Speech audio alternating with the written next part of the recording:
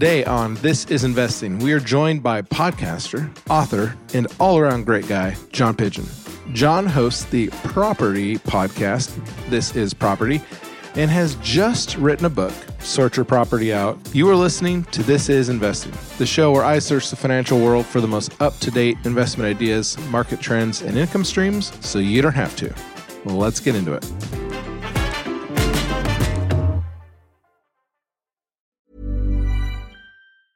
There's never been a faster or easier way to start your weight loss journey than with PlushCare. PlushCare accepts most insurance plans and gives you online access to board-certified physicians who can prescribe FDA-approved weight loss medications like Wegovy and Zepbound for those who qualify. Take charge of your health and speak with a board-certified physician about a weight loss plan that's right for you. Get started today at plushcare.com/weight loss. That's plushcare.com/weight loss. plushcare.com/weight loss.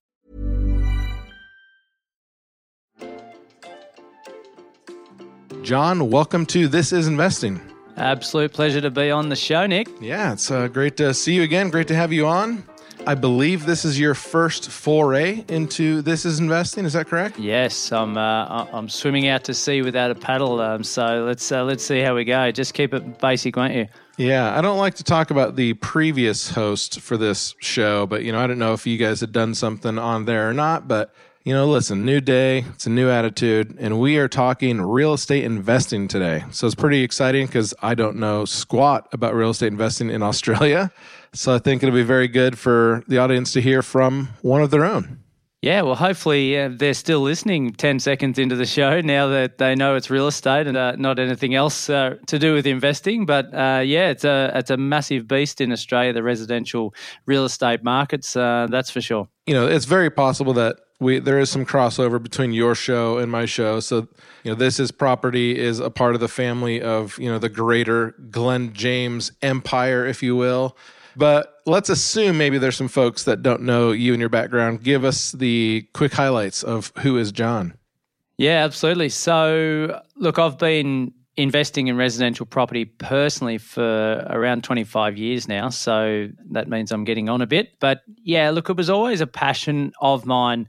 When I first bought my property at 21, I went with a rent vesting strategy, which we'll no doubt talk about. But I really just had an interest in it, and it was very logical for me. I think, well, okay, in Australia or any part of the world, people need a house to either live in as a tenant or to actually buy one, which is called the Great Aussie Dream in Australia here, and I think that still runs true today. But 25 years down the track, I understand that there's many markets within markets and very different types of assets within assets, and similar to investing in any type of asset, we've got to dig into the weeds to find the real answers. But yeah, I suppose I've been coaching people in real estate for over 10 of those years now, and thoroughly enjoy either teaching them to fish or going to fish for them in the case of our buyer's agent service.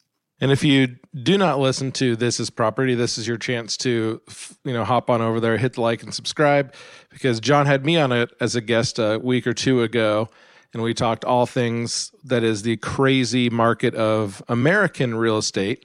And we can dabble into that a little bit as well if you want to. But, I think what I took away from that conversation was just kind of how different the two markets can be. It does seem like Australia, at least in your neck of the woods, New South Wales area, has more of a buy for the long-term appreciation. And as that is and can be the case in America, where I'm at in kind of the Great Lakes region, most investors that I know are investing for real, like rental property income. So they're looking for monthly cash flows. Sure, the property should keep up with inflation at least. If you might be gaining 2 or 3% per year, but it's not like you're buying a house for a really big long-term return. If you're looking for kind of a bigger hit, you're looking for a depressed property, you're putting some sweat equity into it, and you're flipping it within a short time to try to make just a lump sum money. Kind of seems like maybe the world's upside down in Australia. Am I correct in that? Yeah, it's interesting when you talk to people about what they want when we're setting strategies with our clients, and when we ask them cash flow or capital growth, which one would you rather? majority of the people say, well, both. Like, why wouldn't we want both, right?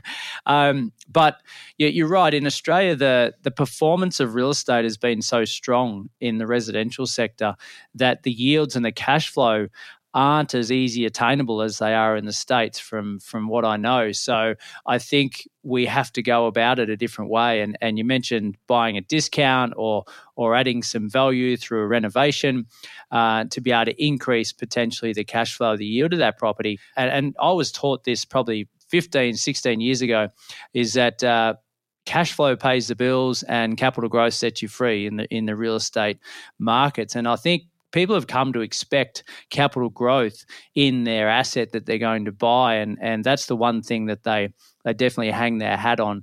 If they can get a cash flow situation that's neutral or slightly positive after tax, then that's a great outcome because essentially they're getting both. Yeah, so I think that would be kind of the big differentiator in my brain is, as a real estate investor, I'm down to one rental property right now. I offloaded one last year. It's just so hot right now that I don't kind of have the maybe stomach for the real estate market where I'm at, because I just feel like there could be some slowdown in the future. You know, that I'm that way a little bit. I'm always probably slower to get into an investment unless it's like the right time. When it's the right time, I go guns blazing. I move real quick, both with equity investing and real estate. Most of the real estate that I've purchased in my past has been like, I've had things on the radar. My wife and I will start looking at Zillow just like as a hobby, kind of goofing around. In fact, she sent me like 3 houses yesterday. I'm like, put that away. I'm not ready for that right now. But like, we'll look at something and it just snap. Like, if it's a good deal, it makes sense and we can do it, we'll pull the trigger like that day. You know, maybe not like we've got enough built-in kind of knowledge of the area and what we're looking for that we don't need to do a ton of research. So with that, I'm like a little bit slow getting into the market right now because I'm like, I don't know, like it'd have to get a little bit more leverage than I want to use. The cash flow, the yield isn't going to be there. This is building to a question because my last 2 rental properties, I mean, I still have the one, is yielding like 22%. So like I'm assuming that's probably not the type of yields that you guys are getting on rental cash flows in Australia. Yeah, look, if that's a gross rental yield, that's outstanding, Nick, and we're not finding that anywhere in Australia in the residential space at least. So we calculate it as rent per week times by 52 weeks in the year divided by your purchase price times by 100 to get a percentage. So that's where generally we'd get that gross yield perspective and commonly today in good real estate, especially in Sydney and Melbourne, we'd be lucky to get 3%. In maybe larger regional areas, we might get 5 to 6%. In maybe more speculative locations where the price is still somewhat low, we might be getting anywhere from 8 to 10%. But that's probably about it. 22 is outstanding. And probably I think about that out loud and say, well, if we're getting 22% on a property in the residential space, it means that the growth historically has been low and the rent is being consistently increasing over the years. Yeah, which is exactly true. And it's actually 22% net. So that's... Oh, my God. That being said, you hit the nail on the head. There is basically... The last couple of years, we have seen some appreciation. But when I purchased this property, it was nearly the same purchase price from the person bought it 25 years ago. Wow. So it's very much a flat market. There had been no appreciation in this house. I put in some sweat equity. You know, we did a lot of kind of modern updates in terms of painting, redoing the hard floors, painted the outside, made everything look, and, you know, we actually lived there for a little bit, be very attainable and livable, and it's a cute little house. But we were never planning on it appreciating because, like, we looked at what had happened, we looked at the neighborhood, and we're like, I mean, there's a chance because it's close-ish to downtown, but it's like in a neighborhood that you kind of historically haven't wanted to be in. Like, it used to be a cute little neighborhood. It's across the street from this, like, nunnery and this Catholic university. So it has some quaint character, but the neighborhood just got beat up. And since we've bought the property, it has appreciated. The tax man thinks it's appreciated more than I think it's appreciated. I tried to fight my tax bill, and I had the conversation with this guy on like 2 different Zooms, and he was like, oh, yeah, no problem. And then in the mail, I get the thing, and it's like the exact same amount. My tax bill increased 3x from what it was the last go about, which was like 3 years before. I was like, my property definitely didn't 3x in the last 3 years, but the government decided the tax value was. So they needed a bit more revenue, so they decided, interesting. So the yields, if you buy right, can be great, but I personally don't look at the long-term cap appreciation. Like, I'm building worst case numbers. Like, if I get out what I put in and I get a great cash flow for 20 or 30 years, like, I'm happy. But I think that's the gist. Really, I think more of it is like the mentality of being a landlord, I think, is what holds a lot of people back in the States. Is that, I'm assuming that kind of thing transfers, or do you guys really use a lot of agents to kind of do a lot of the dirty work for you? Yeah, and I think when you're on my show the other week, Nick, I think we discussed this a little bit in the sense that you manage your own properties. That is extremely rare in Australia, at least in the circles that I walk in. It's very common to just outsource that to a professional property manager who will do all the work on your behalf, to the point where they pay all your bills, they can organise trades for fixing things if they're broken, they can organise even quotes for like small renovations, for example. So it really is, and I say it to our clients all the time, we're treating it like a business and we're employing people to basically do the work in their professional corner while we can get on with our 9 to 5 work. Yeah, so that would eat into the yield as well. Maybe it's because I'm a cheapskate. Like, if my tenant will call me and say, hey, there's a roof leak by the chimney or something, like, I'm literally climbing up on the roof and I'm flashing the chimney and I'm doing the stuff. So I think my self-go-getter attitude / frugality is what maybe pushes my yield a little bit higher than the average bear. So yeah, and to your point though, with that, getting up on roof and fixing gutters and all these sort of things, a lot of it comes down to the risk profile of the individual who's buying the property as well, because a lot of buyers or a lot of investors will only want to buy local to their area, which enables them to sleep at night because they know the area and they could potentially drive past it to see if the lawns are mowed, even though they probably never will. They just get comfort in the fact that it's local and they may be able to attend to any sort of needs that the tenant may have. However, or the sophisticated investor that we like to call it here, it's more a case of, right, we're going to grow a portfolio, we're going to be strategic about it, we've got no limitations in terms of which state or city or town we invest in. We're just simply looking at the numbers and the research to then execute a strategy and a purchase that relates to our personal situation. When you're dealing with like a client, how many, I don't know if I want to ask you how many properties you own. So let's talk about a client of yours.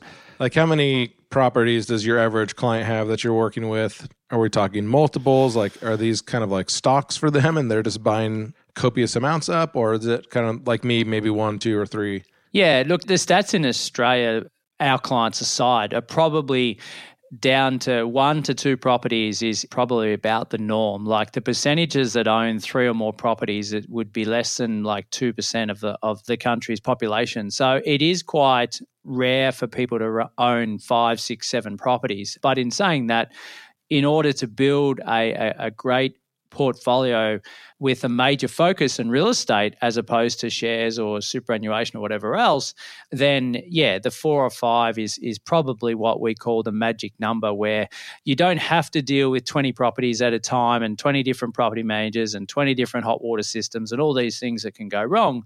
We're dealing with 4 to 5 good quality assets that will perform consistently for them over the next 10 to 20 years. Stupid question, maybe. Can you buy a house inside your superannuation? You can, but the rules are quite different. And not to go into too much detail on it, but generally speaking, you may need a 20 to 30% deposit down. We can't do a renovation, or we can't pull equity out of that property to go and buy something else within our self-managed super fund. The rates may be quite high or higher than standard residential outside of super.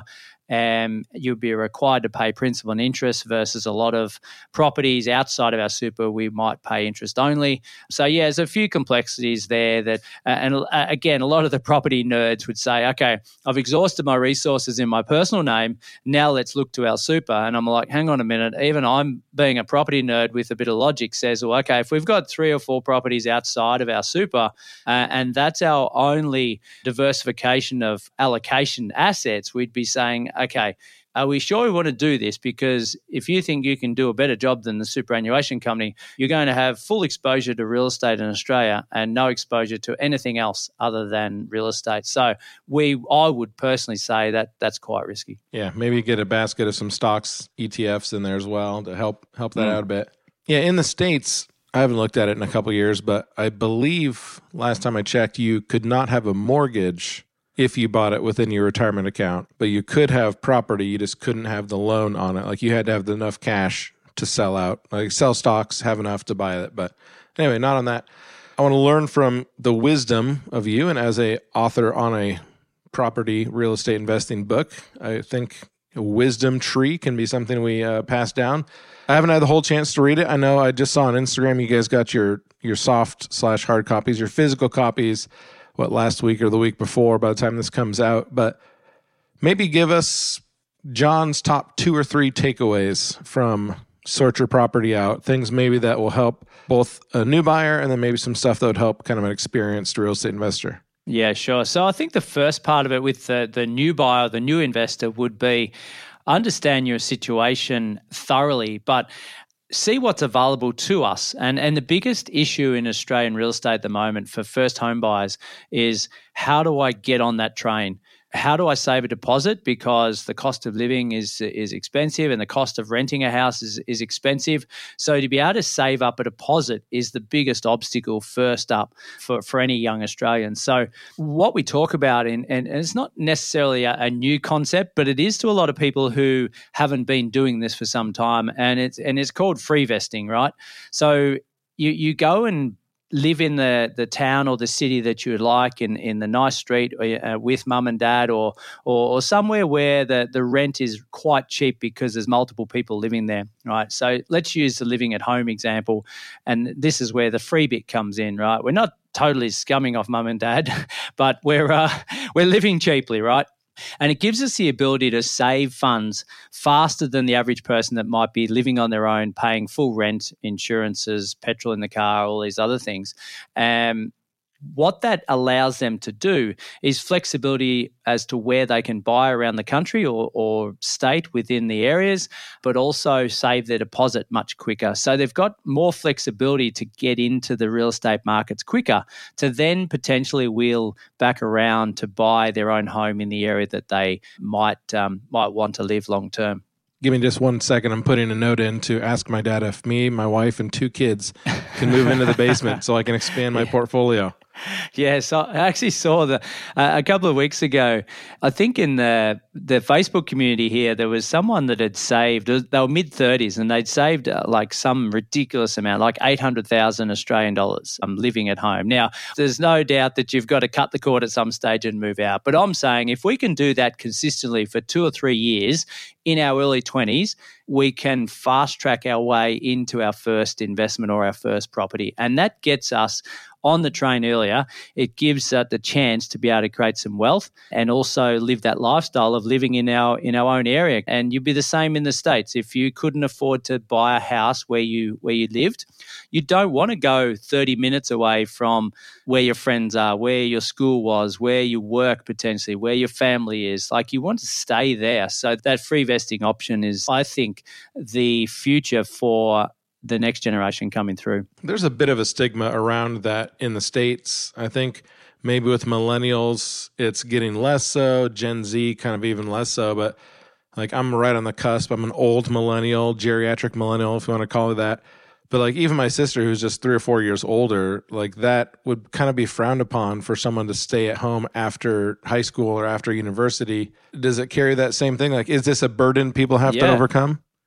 Well, absolutely. It's a stigma from the point of view of, well, it's not cool to stay at home with mum and dad. You should be out on your own with some independence. But a lot of parents would say, well, stay at home, get yourself on the property ladder sooner. Because as I mentioned at the start of the show, it's the great Aussie dream for a lot of people. And the previous generations have built that early on as well, doing the hard yards. So a lot of them are actually on board. It's the friends of those young ones trying to do it that have the problem with it, because it's not the done thing from a social point of view, I suppose. Yeah, sorry. If you're listening, kids, who cares about social stigmas?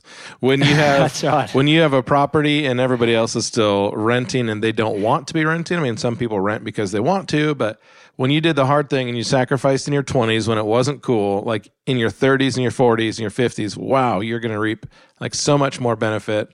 There was a commercial that was going on maybe 10 years ago in the States, and it's like this lady who's a business, she does a lot of traveling for business, and she saves all the little shampoos, and she's like, I haven't bought shampoo in 3 years. I'm using all that money to put in my investing account.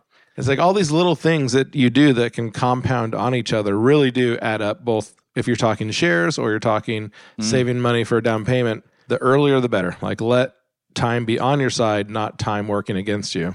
That's definitely a great takeaway.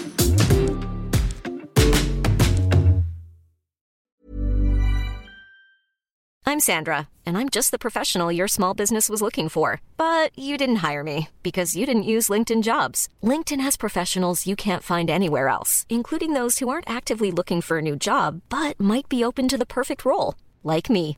In a given month, over 70% of LinkedIn users don't visit other leading job sites. So if you're not looking on LinkedIn, you'll miss out on great candidates like Sandra. Start hiring professionals like a professional. Post your free job on linkedin.com/people today. Everyone knows therapy is great for solving problems, but getting therapy has its own problems too, like finding the right therapist, fitting into their schedule, and of course, the cost. Well, BetterHelp can solve those problems. It's totally online and built around your schedule. It's surprisingly affordable too. Connect with a credentialed therapist by phone, video, or online chat, all from the comfort of your home. Visit BetterHelp.com to learn more and save 10% on your first month. That's BetterHelp, H-E-L-P.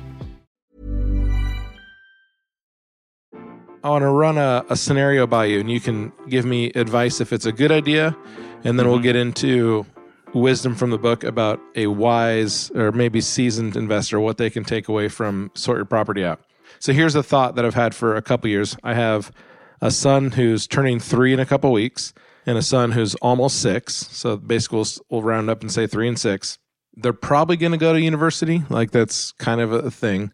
So when they decide to go to university, if I buy a house near the university that they attend, they live in that house for the 4 years, maybe 8 years if they're stupid or they become a doctor, and they live in that house basically rent-free, and then I sell that house after those 8 years, is that a good decision coming from someone who doesn't know what market I'm talking about? Yes, interesting. Nick, I get this every other week from someone reaching out to us, whether it be a clarity call or a client that's potentially looking to do it. The first question I would ask, are we combining emotion with logic? Are we saying, right, my son's going to go to, I don't know, Oklahoma University, so I'm going to buy a house there or a unit or whatever we call them over there to give my child the comfort that the rents will never increase, that they've got the home to live in, they can concentrate on the university. That's the full emotion part of it.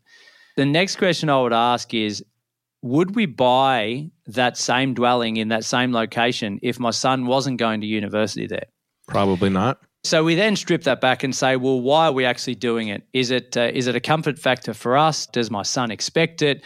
Because generally what happens with those type of scenarios, and I'm not saying it's an absolute no, don't do it, but generally what happens is the rent stays low, so the yield, and you mentioned in the States about the yields, the major reason for going into real estate, the yield may potentially be low for you because you don't want to put the rent up on your son, or you're actually paying the rent for your son. The maintenance thing is, okay, my son rings up and I've got this issue. So you're dealing directly with the tenant. Now, you said that's not an issue because you manage your own property. So there's just that we need to write some pros and cons down the page and say, well, why are we doing this? Why wouldn't we do this? And see where we end up. Generally speaking, majority of the time, if we wouldn't buy there, if my son wasn't going to university, we probably shouldn't be doing it. Okay, that's good. I like that. Let me tweak the scenario a little bit. So I put $100 a month into each one of my kids' college accounts. So it's called a 529 in the States, and it's designated, it's tax-free money. You use your post-tax money, and it's not taxed at the end of the day. As long as they go and spend that for university and university expenses, they never have to pay tax. If they don't go to college, then they can roll that into an IRA. And that was a new law that was changed by Congress. It's like, I can't believe Congress used common sense. It's kind of crazy, but I was very excited about it. So I'm doing that right now. So here's the tweak on the university housing. Let's say that they do go to Oklahoma. It's a good university. I'd be okay if they went there. Do I buy a house tomorrow, let's say in Columbus, Ohio, and I'm managing the property, I get a mortgage, someone else, let's say the yield's definitely going to be less, but someone else is at least paying that mortgage. Let's say I'm getting $100 a month after expenses. Like I'm making something, it's kind of worth my time. But given that my sons are 6 and 3, they've got at least 12 years before they're going to college. So I've got 12 years of somebody else paying down my house. I could then either sell the house in 12 years when they get to university, maybe even hold it on until they graduate university. So now we're looking at 16 years. Or do I just keep the house because most of the mortgage is paid down now and let it go? Any thoughts on that scenario? Now it's more palatable because we've taken investment approach and draped an emotional thought over the top of it versus saying, emotionally, I want my kid to go to university here. When they get there, I'm going to buy a unit or a house for them to live in and protect my baby, right?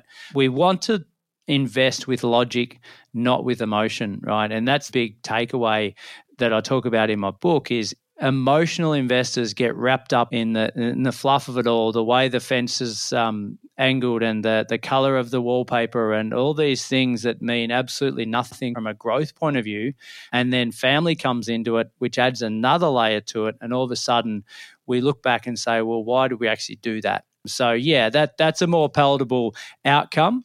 We've got options up our sleeve. And as you mentioned, in 10 years, 15 years time, when they go off to university, you can sell the property when they go there or they'd never go there. Because that's the other thing. When your sons are 3 and 6, do you know if they're even going to university and which university they're going to go to? So I think investing is the more emotion we can take out of it, the better. And usually that involves less of family being involved in that situation. Why can't there be ways of making money that you don't have to use emotions? Like emotions are so hard to control. Whether you're buying a stock or buying a house, It's like we are such emotional animals. On Friday, I was dabbling a little bit in day trading, and I was day trading the NASDAQ 100 futures. And I'm in this community of day traders, and everybody was like, "Okay, this is a good trade. We're going in at this price point." So I commit. I buy my one contract. It quickly goes up $200, and I'm like, "Oh yeah, this is going to the moon." But like, so every trade you have a stop loss and like a take profit, what you're looking for. So you don't you can never lose your shirt. You might lose a couple $100. But so I moved the stop loss to break even because it had already moved up $200 pretty quickly, like in a minute or two. Yes. Everybody else stayed the same with the stop loss at the original agreed upon price. Of course, it comes back down and I get stopped out at like a $50 profit. And this trade goes for like $2,000. And I'm just like hand over face, like, you idiot. Like I let my emotions thinking like, oh, if it comes back down, I don't want to lose money. I'm already in profit. This is great. And I wasn't able to control my emotions and I lost, $1,950 worth of potential profit. Don't day trade, kids. It's very stressful. Anyway, let's get back to real estate. Well, and you're right. I mean, and that's why a lot of people, a lot of investors outsource it. Now, I come from the school of, as I mentioned at the start, teach someone to fish or go and fish for them. And I realized that not everyone wants to educate themselves and be involved in the day-to-day runnings of their assets. So they outsource it because they either don't trust themselves or they don't have an interest in or they don't have time. And I'm fully on board with that as well because again, a professional who's doing it every day arguably will have a better result than someone that's just dabbling in it for the first time and hoping for a great result. Yeah, for sure. Yeah, do you get frustrated? Do you give people great advice? They come to you, they say, John, here's my scenario. Here's what I want to get done. And then you tell them the best advice ever. And they're like, now I'm going to go do my other thing. Like, I'm assuming that happens. And does that frustrate you as a professional when you give such keen, good advice and then they're like, forget it, I'm just going to do whatever? Yeah, look, it does, but it doesn't. I think at the end of the day, I'm here to provide the best knowledge and education I can with the available information I have at hand right now. If they don't take that on board, I actually say to them, look, I'm okay with that, but at least I've given you the pros and cons of the situation. Whether you take that is purely up to you. So I'm less emotional, if you want to use that word again, than I was maybe 10 years ago when I first started doing it. Well, now that you're a published author, you can use your book as a filtering system for your leads. Be like, hey, have you read Sort Your Property Out? If they haven't, read it first, then come to me and we'll talk about it. But you want to make sure you have an educated client before they even come visit you. That's free advice. You don't have to take it. So if your clients are listening, you can go see John without reading his book, but probably recommend reading the book anyway. Okay, let's end with some advice for an experienced investor. What is a great takeaway that they can take from your book, Sort Your Money Out, that, I don't know, maybe they just haven't thought about, maybe it's a best practice, maybe it's something new? This could go for hours, Nick, and I appreciate we've only got minutes, but I talk about in there an 8-point strategy that we need to get answers to every time we go to the marketplace to purchase property. And those 8 indicators are as even as each other. A lot of investors, and you mentioned about jumping on Zillow over the weekend, most investors in Australia, definitely the uneducated, will jump on realestate.com or Domain and search for property without understanding what their borrowing capacity is, understanding what their overall goal is, understanding potentially what their price point is or their yield that they need in their life or for this particular property. And as a result, they're looking at the location before any of these other pillars have been answered. And it's actually the last part we go, or the last point that we refer to is our location, which sounds strange, but we need to understand what's happening in our life first, and then process of elimination, we understand the best types of assets that we're going to buy for our life and our wealth. And then we say, right, which locations does that fit in? And how do these locations stack up in terms of historical growth and owner-occupier rates and vacancy rates and what yields do they give and what best asset types perform in those locations versus others? I could go on for days about it, but understanding those 8 points first is really, really important. And I'm very passionate about teaching that to my clients. And just to bookend that, the number one problem that investors have is that they sell prematurely. They see some growth, they put it on the table, take it off again, and look back 5 years, 10 years' time and say, I shouldn't have sold that asset. It's now gone up by X, and what did I do with that money? I don't know. There's this little-known American author named Mark Twain, and he said, buy land, God doesn't make any of it anymore. And that's very true, Mark. I have definitely sold properties too fast for various different reasons, and I never thought the market would keep going, and I'm sure that's always the case. It's like people who've seen, especially if you owned a property during the Great Financial Crisis like I did, you're like, oh, you can lose your shirt, but also look at what's happened since 2008, and it's just like, okay, why did I ever sell anything? Like, don't panic in the moment of even if it seems like a global event. Like, it's either truly going to be a global reckoning and everybody's going to be in trouble, or like normal, it's probably going to work itself out, and maybe the media is making money off of selling salacious stories and it won't be as bad as maybe you first thought. Quick question. As you were talking, for some reason, I thought of homeowners associations is what we call them in the States. You basically cannot buy a new construction property without having to be involved in a homeowners association of some kind. I would say the cheapest homeowners associations just exist in America to make sure your mailbox matches. Like, they have to all be white and pretty, and that you mow your grass, and that you don't park your caravan in your driveway. And then some of them actually offer services, like they mow your lawn. They've got a pool or community pool. Is that a thing in Australia? And is that something you think about a lot as an investor, of like, how much is the homeowners association going to be a pain in the butt?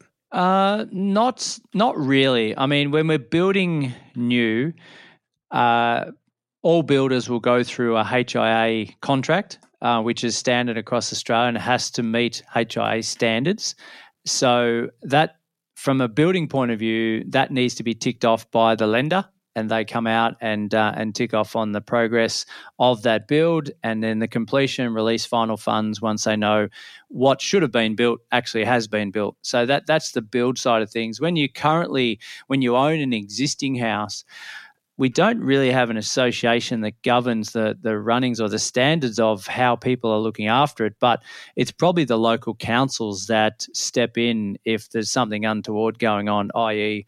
there's a big rubbish dump out the front of someone's house and it hasn't been removed, or there's lawn growing that's unsafe and snakes and all these wildlife that we have here in Australia. It's probably the local council that deals with that more than an association that seems though you have over there. Is that the same if you're in like a condo? Do you guys use the word condo?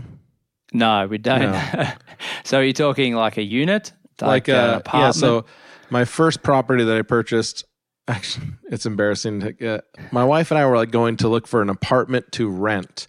And we took a wrong turn and we ended up in this condo. It kind of looks like an apartment, but they're ranch-style single-story houses there might be 4 units in one building, and you've got like a shared wall. And, the condo association covers the mowing of the grass and the roof maintenance or any exterior maintenance. Yes. And basically you can't do anything to the outside of your house. You just kind of own the inside shell, if you will.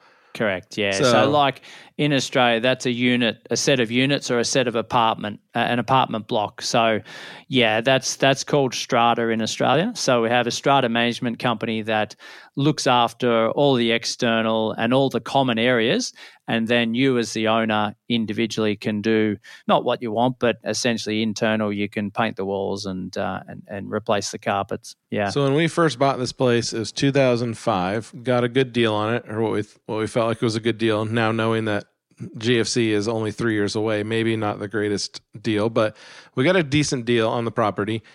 And the monthly strata fee or homeowners association was $75. The next year, now we bought it in like October, so like December, 3 months later, it was $100. So we're like, $25 a month, I guess is not the worst thing, but we had just graduated college, so we're like kind of debt heavy. The next year went up to $150, and at the $150, one of the units was like sinking. So some other unit like down the street from us was built on some bad clay or something, and it was like the foundation was cracking a little bit. So everybody got assessed a $4,000 or $5,000 one-time fee, and they're like, well, we can divide it up over 5 years and add it to your monthly fee. So we went from, in 2.5 years living at this condo, a $75 a month fee up to a $325 fee. And it was just like, wow, what in the world? And that made me so gun shy of ever getting connected with any condo, any flat, any block of things, because it's just, that's one thing you can't really control. Like someone else is controlling those expenses. And I understand the government controlling it, but as much as I can control in a real estate property, I want to control. So I've kind of shied away from that kind of stuff. Yeah, and I think you refer back to the Mark Twain buy land, they're not making any more of it. You also have, when you do that, complete autonomy of that block of land yourself, and you're not privy to any strata corporation or anything that can sideswipe you with costs. And I think a lot of Australians are the same. Is like, well, okay, if I buy in this complex of 100, I'm one in a big pool of fish, and things can change very quickly. And the strata costs are definitely one of those. And the management can also change for better or for worse. So there's a lot more things out of your control when you buy that type of asset.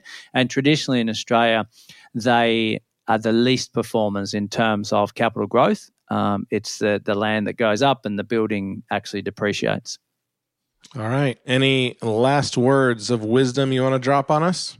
Oh, look, jump on Amazon or Booktopia or wherever you are around the world and order my book. First of all, that's the greatest bit of wisdom. Absolutely. and I say that tongue in cheek, but what I've put together is something that I wanted 25 years ago, and I wanted to be able to make sure that I had this foundational knowledge that would take me to build a successful portfolio and to avoid the mistakes that myself and others have made before us. And I think hopefully what we've done in this book of Sort Your Property Out and Build Your Future is exactly that. It talks as basic as cash flow management and goal setting and habit setting right through to the 8-point strategy that I spoke about, and building advanced development strategies, subdivision, and all these types of sexy stuff, as we call it, to build wealth further. So generally speaking, there's no one size fits all in real estate. You've got to create a strategy that relates to you and not your next door neighbor or your friend up the road or your cousin. You've got to really understand your own situation and look 10 to 15 years in advance and not the next 10 to 15 minutes. John, I know your private jet is waiting for you, so we got to wrap this up. I'm sure you got to zip across to Perth and make some transactions over there, but we really appreciate having you on today. Thanks for joining us.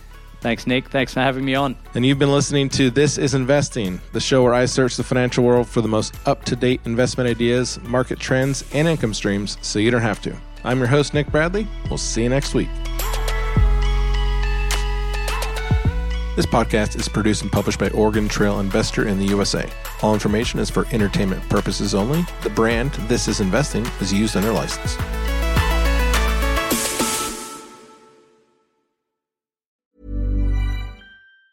Planning for your next trip? Elevate your travel style with Quince. Quince has all the jet-setting essentials you'll want for your next getaway, like European linen, premium luggage options, buttery soft Italian leather bags, and so much more. And it's all priced at 50 to 80% less than similar brands. Plus, Quince only works with factories that use safe and ethical manufacturing practices. Pack your bags with high-quality essentials you'll be wearing for vacations to come with Quince. Go to quince.com/trip for free shipping and 365-day returns. Hi, I'm Daniel, founder of Pretty Litter. Did you know cats tend to hide symptoms of sickness and pain? I learned this the hard way after losing my cat, Gingy. So I created Pretty Litter, a health monitoring litter that helps detect early signs of illness by changing colors, saving you money and potentially your cat's life. Pretty Litter is veterinarian developed, and it's the easiest way to keep tabs on your fur baby's health right at home. Go to prettylitter.com and use code ACAST for 20% off your first order and a free cat toy. Terms and conditions apply. See site for details.